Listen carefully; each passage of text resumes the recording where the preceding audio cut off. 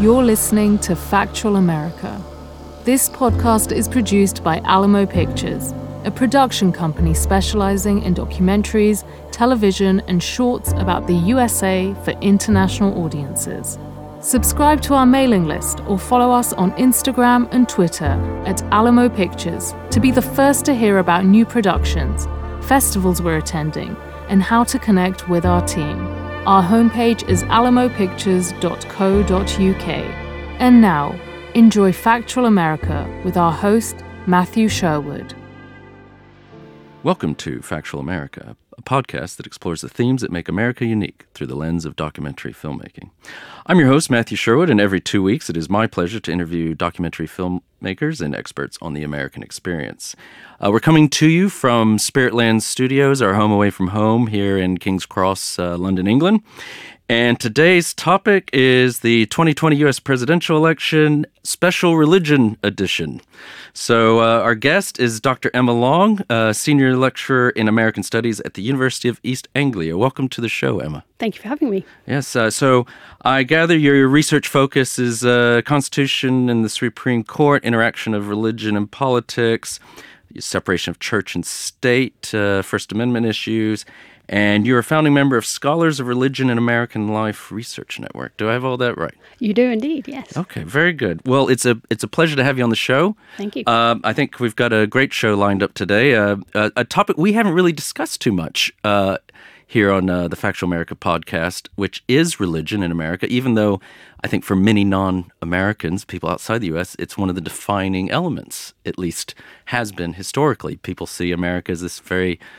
the odd man out, if you will, in terms of Western democracies and countries of being very religious. Religiosity seems to be a characteristic. Would you agree with that? Yeah, I think so. And I think it's one of the things that seems to puzzle a lot of people from outside the United States because of this idea that the US apparently has a separation of church and state. And yes, every time you look at American politics or political life, religion is there, whether it's candidates talking about their religion or religion playing a role in debates about policy issues. And I'm not surprised you didn't talk about it, especially in the UK, because, of course, as the people in the UK tend to say, you don't talk about religion and politics in polite company. Yeah. So. And even politicians have said we don't do God.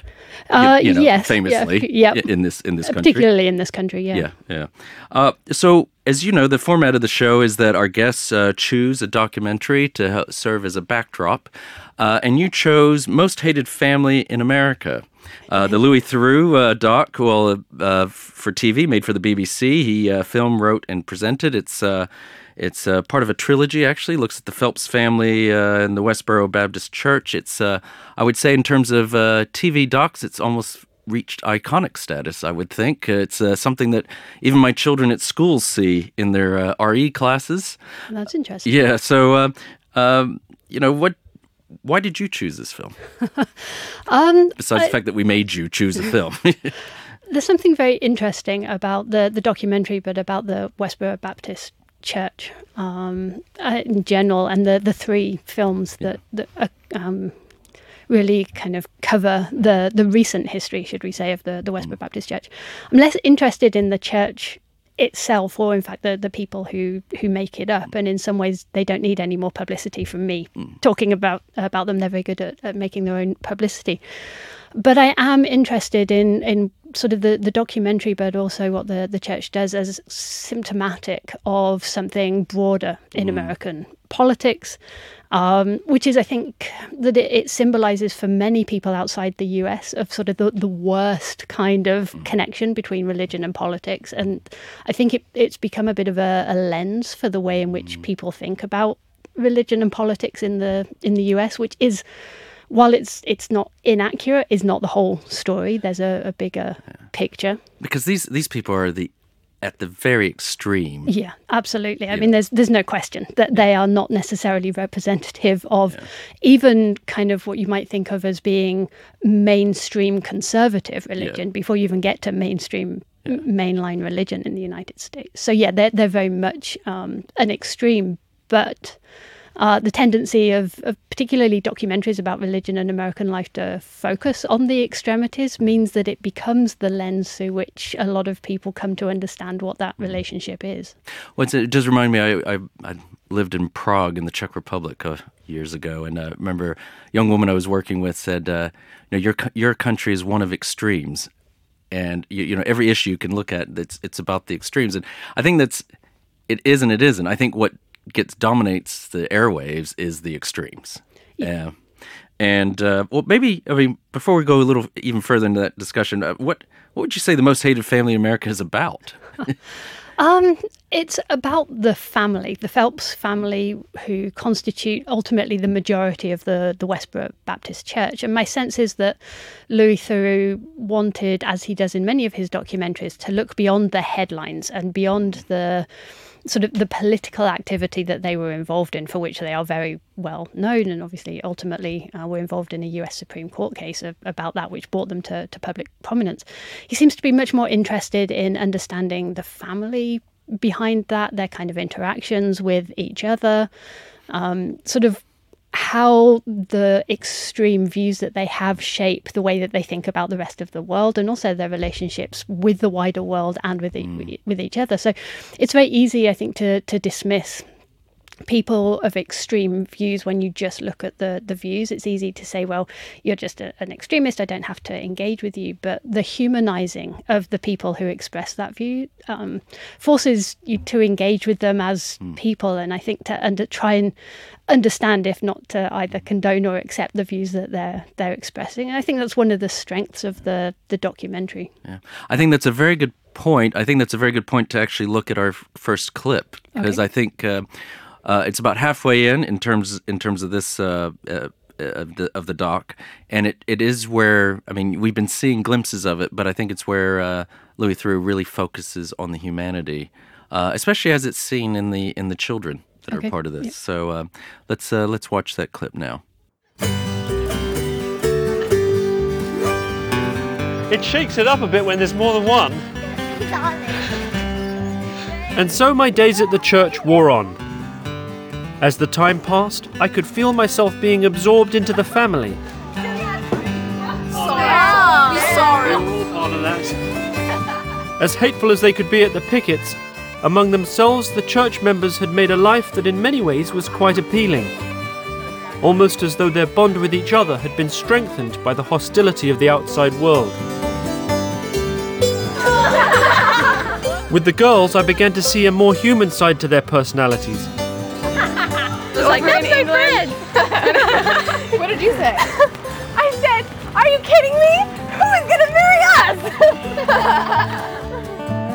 And it was easy to become desensitized to their message and how provocative it really is.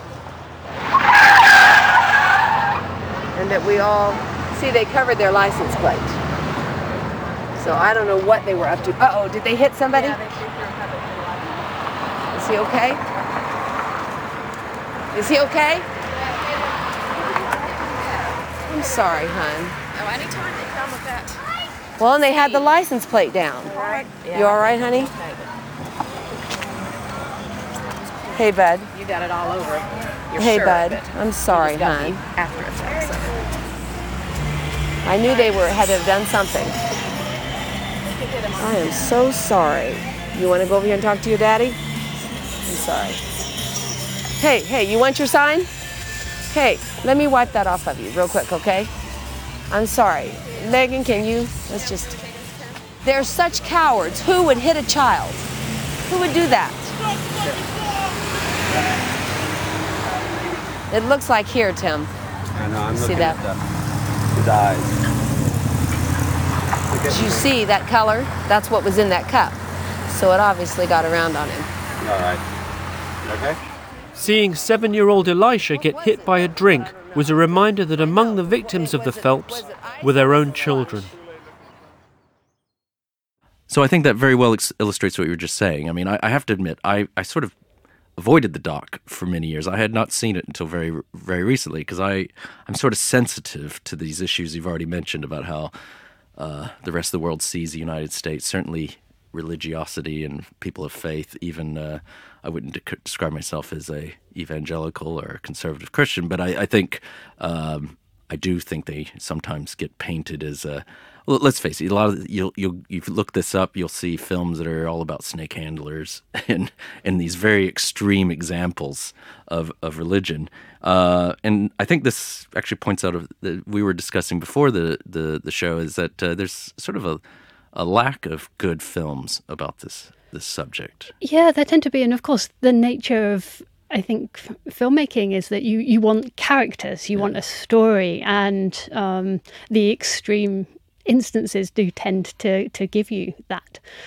Just to think of another one that came out recently, Hail Satan, which is about the Satanic Church of America, which actually is far less extreme than the name might sound. Yeah. But again, is focusing on a group that has a very particular message, but which sort of pushes public opinion in very different extreme ways. And yeah, there is a lack of I think good documentaries on kind of mainstream Protestantism or mainstream Catholicism in America, and they are just as important and just as influential in shaping American politics, but they get a lot fewer headlines. Yeah, and I think probably a phrase that might get mentioned a few times in this as we discuss is the culture wars, and I think these films get caught up in that. I think, and then invariably, I think sometimes people have agendas that they're trying to push with these films. Oh, undoubtedly. And my sense is quite often, unless you are part of the sort of evangelical fundamentalist circuit, where there are documentaries that are made specifically for those audiences, which don't then tend to make it out into a mainstream audience unless you look for them.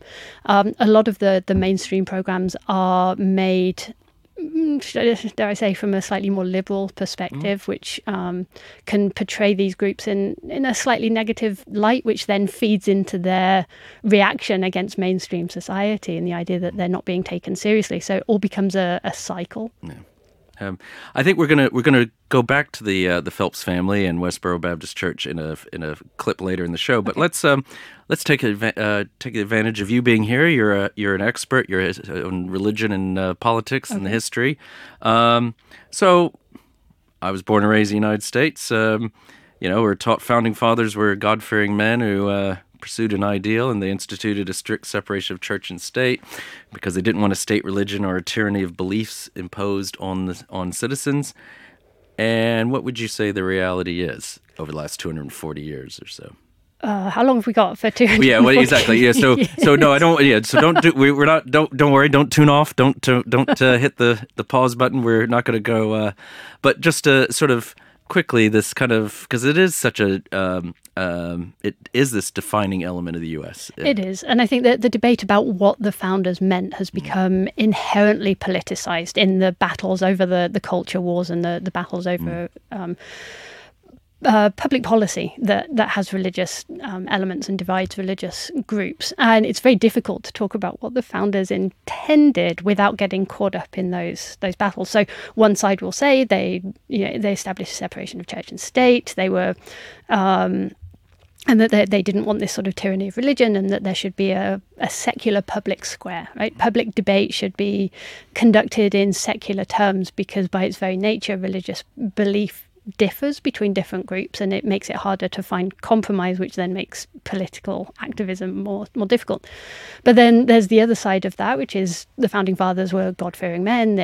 America is a Christian nation with a Christian heritage, and that excluding religion is discrimination against people of faith. And I'm a historian. It's never really black and white. Depends on where you look and what sources you look at. So there's something in between there. The Constitution doesn't establish a separation of church and state, even though that's the shorthand that we use. The First Amendment says Congress shall make no law respecting an establishment of religion. It's been interpreted as the separation of church and state, but laws respecting an establishment of religion are not quite the same thing. Yes, it meant that they didn't want an established church along the British mould. So there's an institutional separation between them, but that has never separated religion and politics, ever, in the United States. So anything that sees the founders as establishing that separation is just sort of inaccurate, effectively. I mean, you only have to look at the biggest debate of the 19th century over slavery. There are religious groups on both sides in the debate over slavery before the American Civil War. In fact, it divides American churches into northern and southern branches over their positions on abolitionism and the continuation of slavery. So, and that's just to pick one probably really well-known example. So when we talk about separation, we have to be careful, I think, about what we mean and how that then plays out. Well, just even from my own personal memories, I remember the big issue when I was in school was all about prayer. In school. And, I can think from one year to the next, we never knew if we were going to, because I went to public schools, state schools, and you never knew whether we were going to have a prayer or not, from one year to the next, depending on what the latest, decision was. If it had gone to the Supreme Court, people used to say, well, as long as there were exams, there will be prayers in schools. Yep. But, I think it is just sort of emblematic that we don't need to go down a whole show on prayer in school, but I think it's we just... I could easily You could easily while away the day with that discussion, and I can regale you with stories of invocations before Texas high school football games and things like that, and how different people reacted. Mm-hmm. But I think what this gets us maybe, and that was a very quick tour of American history up until sort of the 1970s or so. Obviously there has been this phenomenon, whether it's a fourth Great Awakening or not, and you can mention maybe briefly what these Great Awakenings are in the U.S. history, but there's obviously been this rise of the Christian right or Christianity with muscles since the 70s, basically. Yeah. And I think when we think about religion and politics in the U.S. at the moment, rightly or wrongly, and probably at least more to wrongly, we think about the link between conservative religious groups, conservative Protestants, evangelicals and fundamentalists, and also increasingly conservative Catholics and some Orthodox Jews as well. And there are increasing links with the policies of the Republican Party. So this kind of conservative religion, conservative politics link. And that really emerges. There are tendrils of that throughout history, certainly in the post-World War II period, but it really emerges clearly on into the public consciousness, I guess. Actually, in 1976, with Jimmy Carter's presidential campaign. Now, interestingly, Carter, of course, was a Democrat. He was a liberal, but he was the first president of the modern era to be really open about his faith. He spoke about himself as being a born-again Christian, and evangelicals saw this as one of their own on the national public stage, and then very quickly he came to disappoint them, particularly on his pro-choice policies to do with reproductive rights, but also in a range of other areas. And then you get Ronald Reagan running for president in 1980, and it's not just him and his comfort with speaking about his faith in ways that really we hadn't seen that much from politicians, but that the conservative and Republican sort of party apparatus around him really made efforts to make connections with conservative Christians to sort of bring them into the Republican fold. And so you begin to see these connections linking up between policies and sort of religious faith, I guess. It was almost personality driven. I mean, it's always this sort of chicken and egg argument, but you had people like Jerry Falwell, Pat Robertson, you had the moral majority who really came to the fore at this time, who, whether, I don't know which came first, but they certainly got put in touch with the Republican Party and the establishment, and that element kind of took over the party from about the Reagan era onwards. But what is it? I mean, we were discussing previously as well, and this is something, again, will come up quite a bit. Why do the Democrats struggle so much with this? Because they are kind of they are the party of no faith these days, and the Republicans are kind of seen as the party of faith. Which is ironic. I mean, just to think of recent examples, listen to Bill Clinton's speeches. If you take almost any speech that Bill Clinton made, and he was very comfortable with speaking about his faith. His speeches were liberally sprinkled with quotations from scripture in ways that made it clear that this was familiarity. This wasn't speechwriters putting them all in. But there is this sense, certainly since Reagan, partly, I think, driven by these connections between religious and secular conservatives, that has very successfully portrayed the Republican Party as the party of faith and the Democrats as the secular party. It plays into debates about the culture wars as well, but it's been a relatively rare Democratic politician who has been able to break that. Clinton was one. Barack Obama was actually another. He was also very comfortable talking about his faith in ways that seemed very naturalistic. But even, and it's notable that they were successful. Right? Yeah. Clinton and Obama were both elected, and there is some suggestion that part of that was their ability to reach out to people of faith in a way that, say, Hillary Clinton, who naturally was not inclined to speak about her faith in that way, was unable to.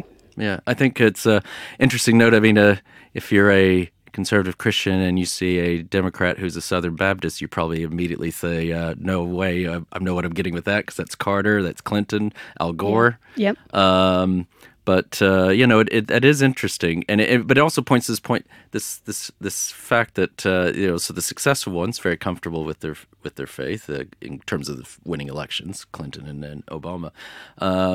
But for all this talk about separation of church and state, and as you say, it's not called that even in the Constitution. You've got to talk religion if you're going to win an election. You do. I mean, there has never been an avowedly atheist president of the United States, despite the fact that actually another part of the Constitution explicitly says there should be no religious test for office.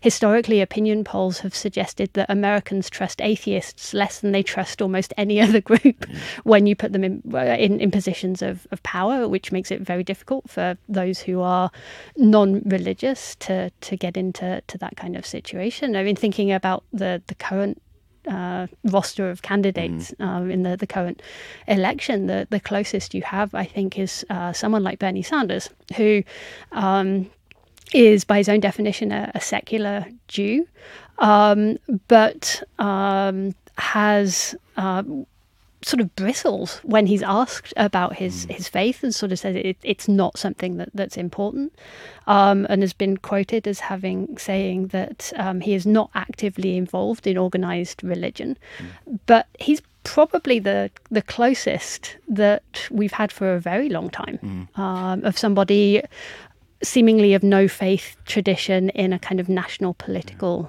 debate.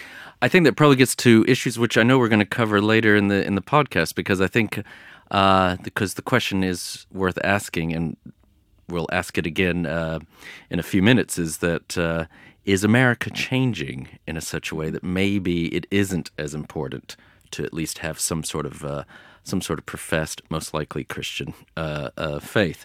But maybe this would be a good time, as we're still kind of backward looking, because we're going to talk about the current race and also 2016 a little bit. Maybe to show a second clip, I think. Okay. We're going to actually take it to the second in the series that Louis Theroux did. It's America's Most Hated Family in Crisis. It's from 2011.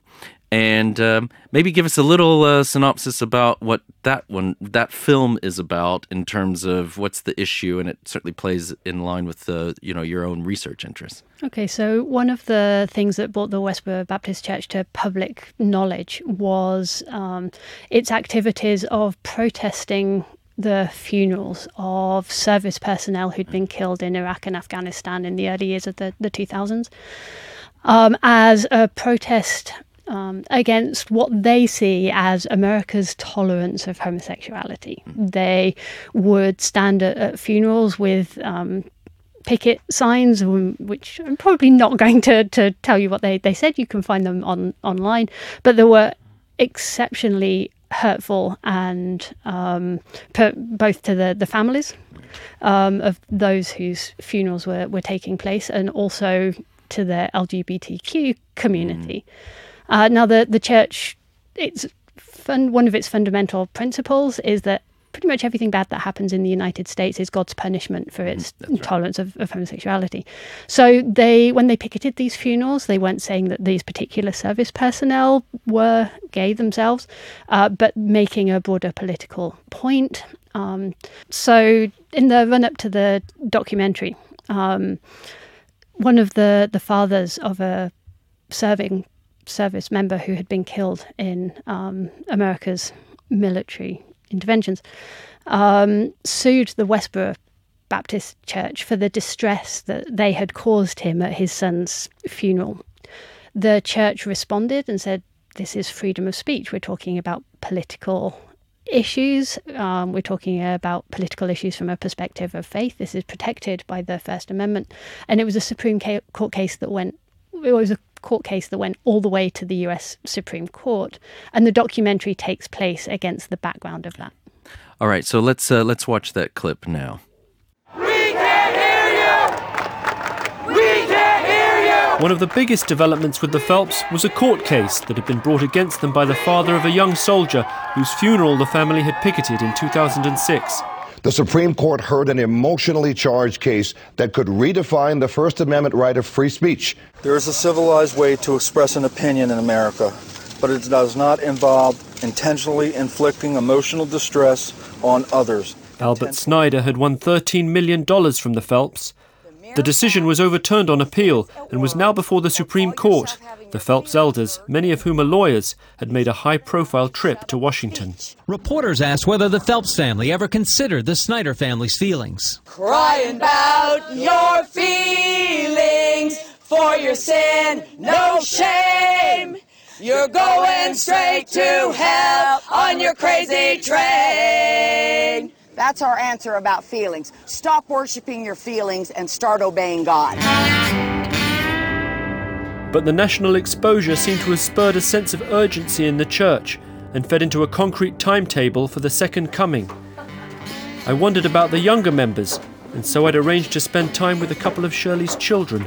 First up, 11-year-old Noah. Can I come in? How are you doing? I'm good. Do you feel you understand the message a little bit better now? Yes. And do you understand that gay people, homosexuals, find the word fag offensive? I really don't care. It's a good way to put it. Gay actually means happy. And so it's way better than that. And you can put all those big words, homosexual, they're just a bunch of filthy fags. I don't care if they find it offensive. It's wrong. The Bible says it's wrong. So you can just shut up about that. Did you just tell me to shut up? Okay, sorry. I'm just saying you can Okay, sorry.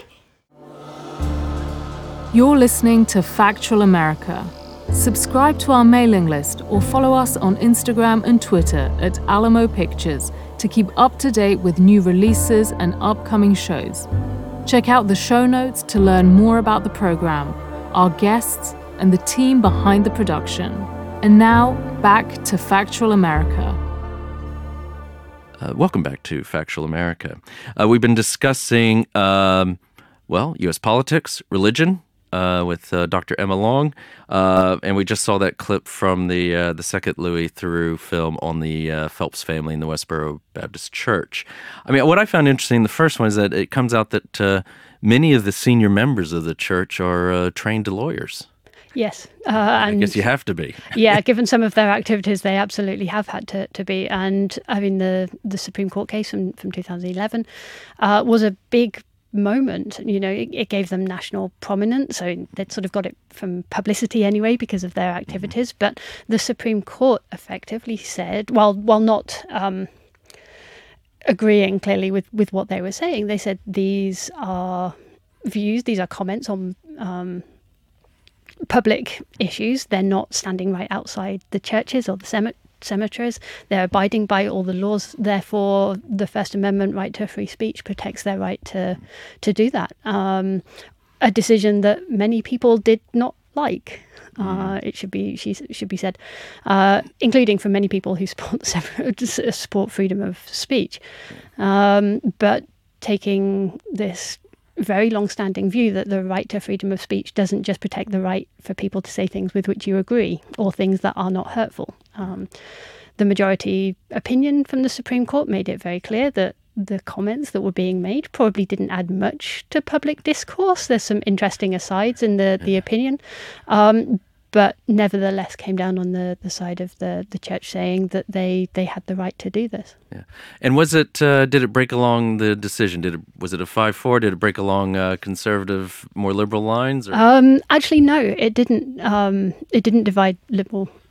Conservative in ways that you might perhaps expect. It was actually an 8-1 decision, so it was overwhelmingly in favour of the right of the church to do this, and the one dissenter, Samuel Alito, is actually considered to be on the more conservative side, and his point was that these views were so hurtful and so damaging that that overrode many of the other concerns. I'm distinctly simplifying what is a complex legal opinion. No, but there was a majority, a very clear majority in favour of the church's right to do this. That's very interesting. Well, let's bring this forward now because I think that was, as we said, I think that was 2011. I think let's bring it to 2016, maybe even 18 in terms of the last few election cycles in the United States. What role did religion play in the 2016 race? That's there are lots of different ways in which you can answer that particular question. The one statistic that gets thrown around with regards to 2016, and that we are still talking about in many ways, particularly thinking forward to 2020, is the fact that 81% of white evangelicals voted for Trump, despite the fact that many would argue that Trump's behaviour does not exemplify a Christian way of living, and that his ability to quote the Bible does not have shades of politicians like, for example, Clinton and Obama, who are actually quite comfortable with that. Now, there are problems with that 81%,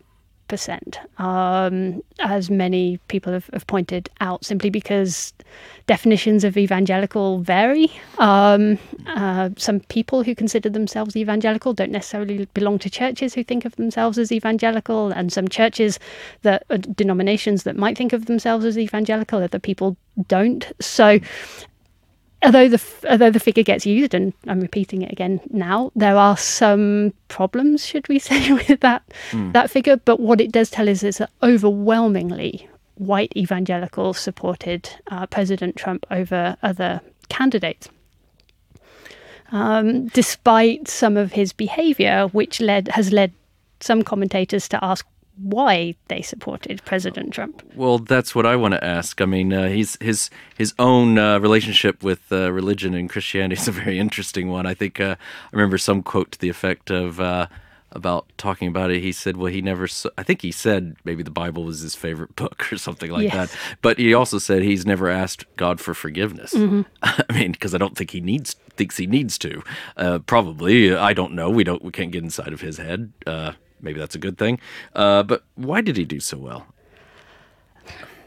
Do you have a view? Yeah, I mean, I think there are lots of reasons for this. One is, I think, the fact that many conservative Christians have become so locked into the Republican Party since Reagan and to the policies that ultimately that is the defining issue. Who will take the stand that they want on abortion politics, for example, or gun rights, or other kind of culture wars issues, to use that term broadly. And they certainly didn't trust Clinton on that, and generally don't trust Democrats. But at the same time, there were a lot of interviews with Trump supporters, people asking about exactly this question. And people saying, well, Protestant faith, it relies on, everybody's a sinner. Everybody has to repent. People have the opportunity to learn, to ask for forgiveness. And they see Trump sort of in that mold, whether he asks for forgiveness or not. But they sort of take that position, nobody is perfect. Everybody makes mistakes. Trump has made mistakes. He has the opportunity to learn from them. We should extend some kind of understanding with regards to that. So there are lots of, complicated reasons as to why politics is part of it. Historical politics is part of it. Faith is another part of the story, but it's a big mix. And is this just another, we mentioned it previously, is that just the Democrats don't know how to deal with the faith issue? I mean, I think, so whoever isn't the Democrat, whether they're a perfect or imperfect candidate from a religious standpoint, stands in stark contrast to what the Democrats are or not offering. I think that there's part of it there, and also you have to remember, thinking about the idea of separation of church and state, the Democrats have historically been the party who have been supported by those groups who advocate most firmly for the separation of church and state. Jewish groups, for example, have historically been very pro-separation, about keeping a very big distance between religion and government. Mainline Protestants have also been that, and in some ways the same way that the Republican Party has become the party of faith over other things. The Democratic Party have spoken to a constituency that continues to support this idea that there should be a separation between faith and politics. And so, it's very hard if you've got that image to then suddenly start talking about your faith in a way that doesn't somehow suggest that you are violating that principle. So they've got those two difficulties. And I guess there's certainly, and it's come up in other podcasts and discussions we have, is that there's certainly this increasingly polarization of American society.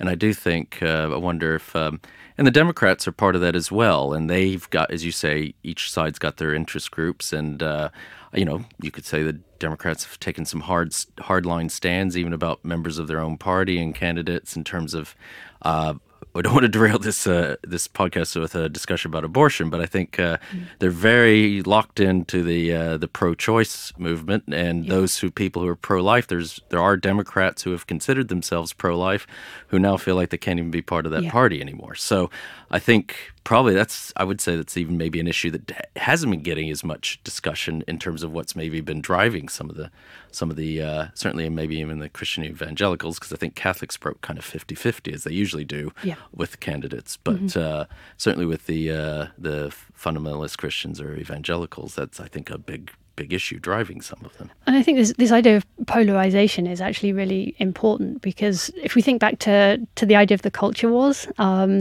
it was sort of first put out there in academic scholarship by a sociologist called James Davison Hunter in, I think his book was 1991.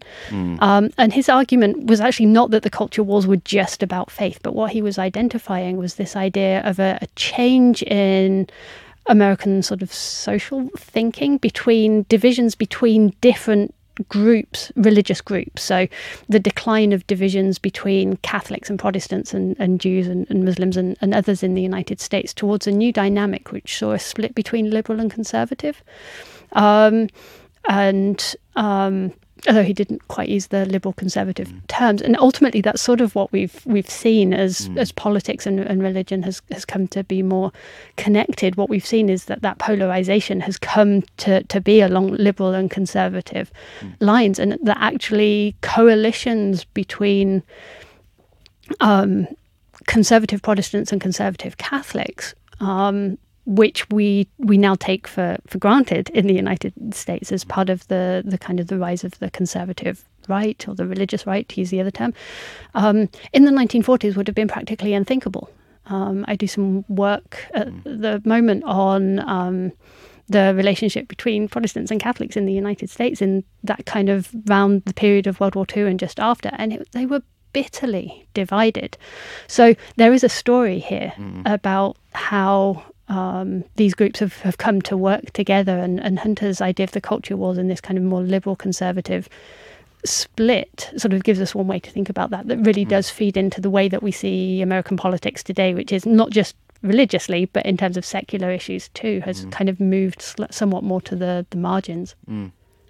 I think that, I think it'd be a good time to now, let's look at 2020. Let's look at the Democratic candidates, and given your focus and background, I mean, what are you seeing in terms of how religion is or is not You mentioned previously about Bernie earlier in the discussion, so let maybe bring that to the fore again, and how what's different this time, or maybe what's the same.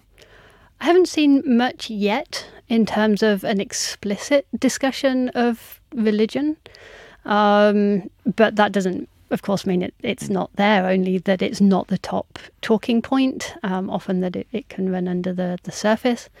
The recent statistics, thinking about this 81% that's had so many people talking for the last 4 years, a recent poll by the Pew Research Center suggests that about 77% of white evangelicals think that President Trump is doing a good job.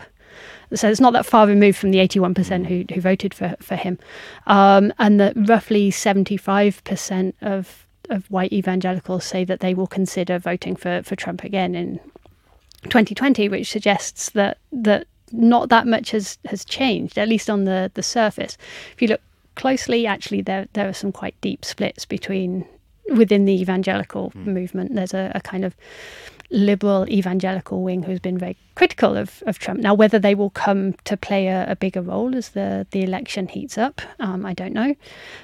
We'll see. But the other interesting thing, I think, is that looking at some of the Democratic frontrunners, having said that the Democrats have often found it quite difficult to talk about the faith, actually, of some of the leading candidates, Bernie Sanders being the exception, some of the other candidates are actually very outspoken about their faith, in the sense they're learning the lessons of Clinton and Obama, and realizing that actually this is a group of people that they need to reach out to, and that just not talking about religion is not going to be able to do it.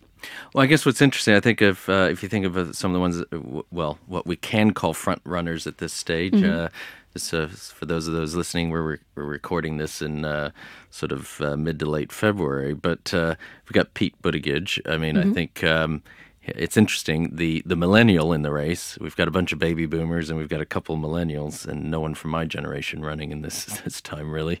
But he seems to be the one that's most out there about his faith, but he's an interesting candidate in that regard. He is interesting, and I think he's been very interesting because obviously he's openly gay, he's married, and in a sense, nobody, I think, certainly I don't doubt his religious faith. It's clearly important to him, but it seems to me that part of what he's doing is trying to challenge this idea that you if you are gay, you can't be religious, right? Or that the church will not embrace people who are gay. So there seems to be a message there in which he's saying, I'm gay and I'm religious and my faith is important to me and it shapes my life, and those two things aren't polar opposites, which in the kind of the culture of the culture wars that has been so dominant, is a message that actually probably needs to get out there a little bit more into the mainstream discussion. So I think it's partly about the fact that his faith is important to him. It's a natural way in which he speaks, but there's a broader message, I think, that's going out there too. Yeah, but what I find interesting about him is that, all that said, progressive millennials can't stand him. No, I think he's sort of portrayed himself very much as this sort of middle of the road Democrat, and after 4 years of Trump and the Republicans, and even longer than that, if you think about the way in which Republicans had control of Congress and in the last few years of Obama's presidency and obstructed legislation, I think there's a lot of people who want the Democrats to be more active in opposing that, and he is not really one of them. He seems to be much more of that kind of mainstream, we have to work across the political divide, and I'm not sure how many people want to hear that right now. Well, and I also think, it's who he is. He's a former McKinsey consultant, management consultant. He's, he's just, it's an interesting one because Bernie Sanders is the oldest. Well, he may be actually now surpassed by Bloomberg, I think. They're both about the same age, but Bernie Sanders, I think they're both 78. Bernie's polling really well with millennials, and Buttigieg is doing really well with the older ones. Yes. But maybe this gets to this point is what's happening in, we've been talking this entire time as sort of assuming that the U.S. is almost kind of static and sort of religious views have been staying the same for many decades now. But there's been some things happening in the last, maybe even as little as the last 10 years or so, in terms of how people identify with religion.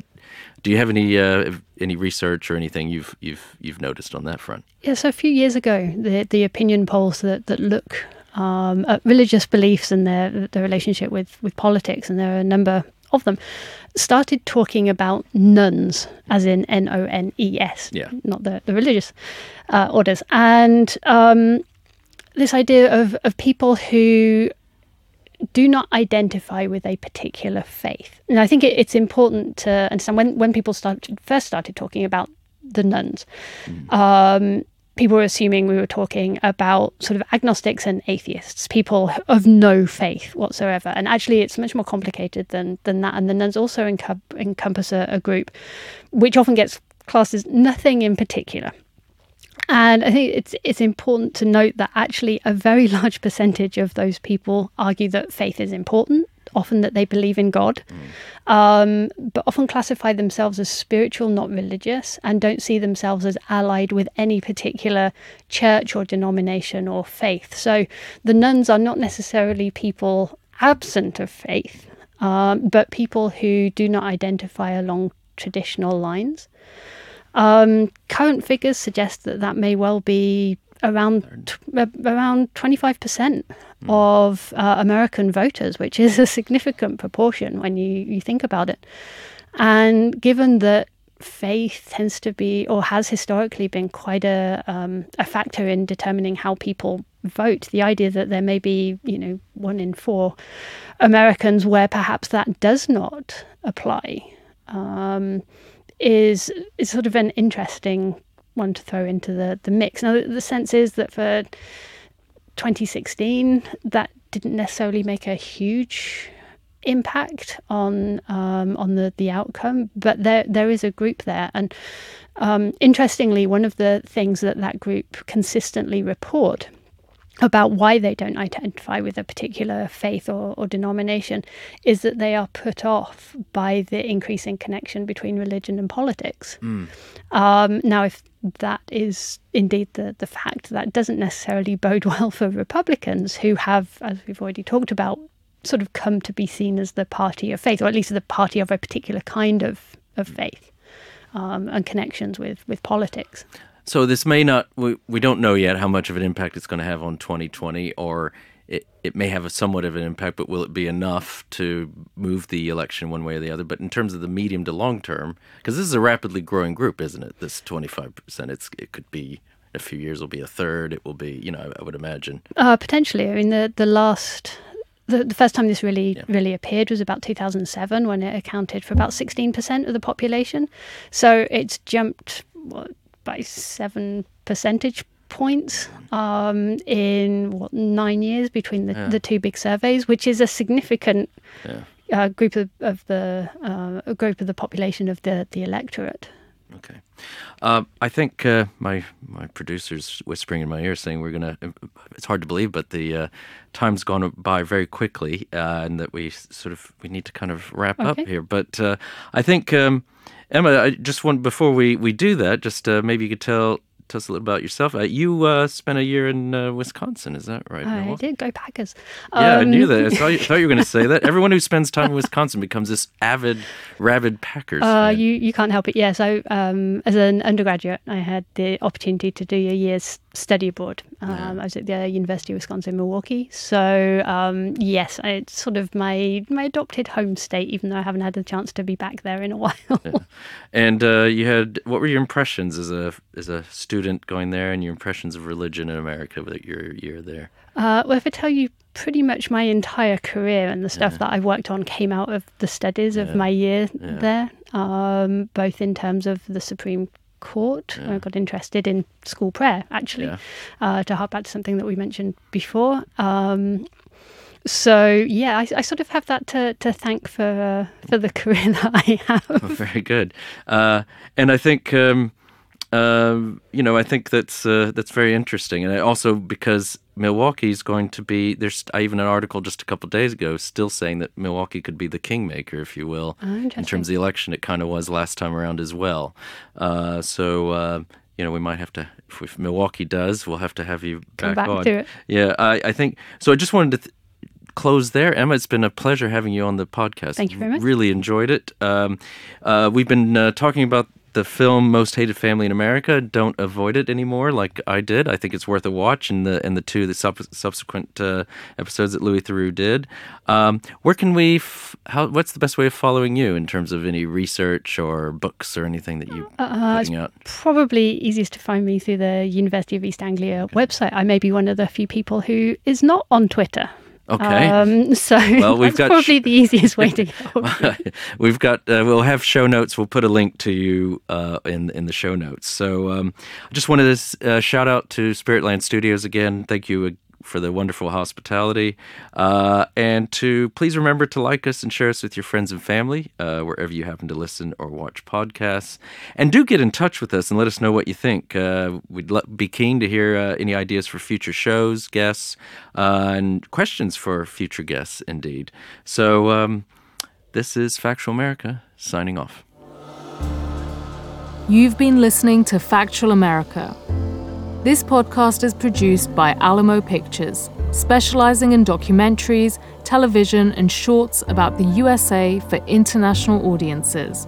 Head on down to the show notes for more information about today's episode, our guest, and the team behind the podcast. Subscribe to our mailing list or follow us on Instagram and Twitter at Alamo Pictures to be the first to hear about new productions, festivals we're attending, and to connect with our team. Our homepage is alamopictures.co.uk.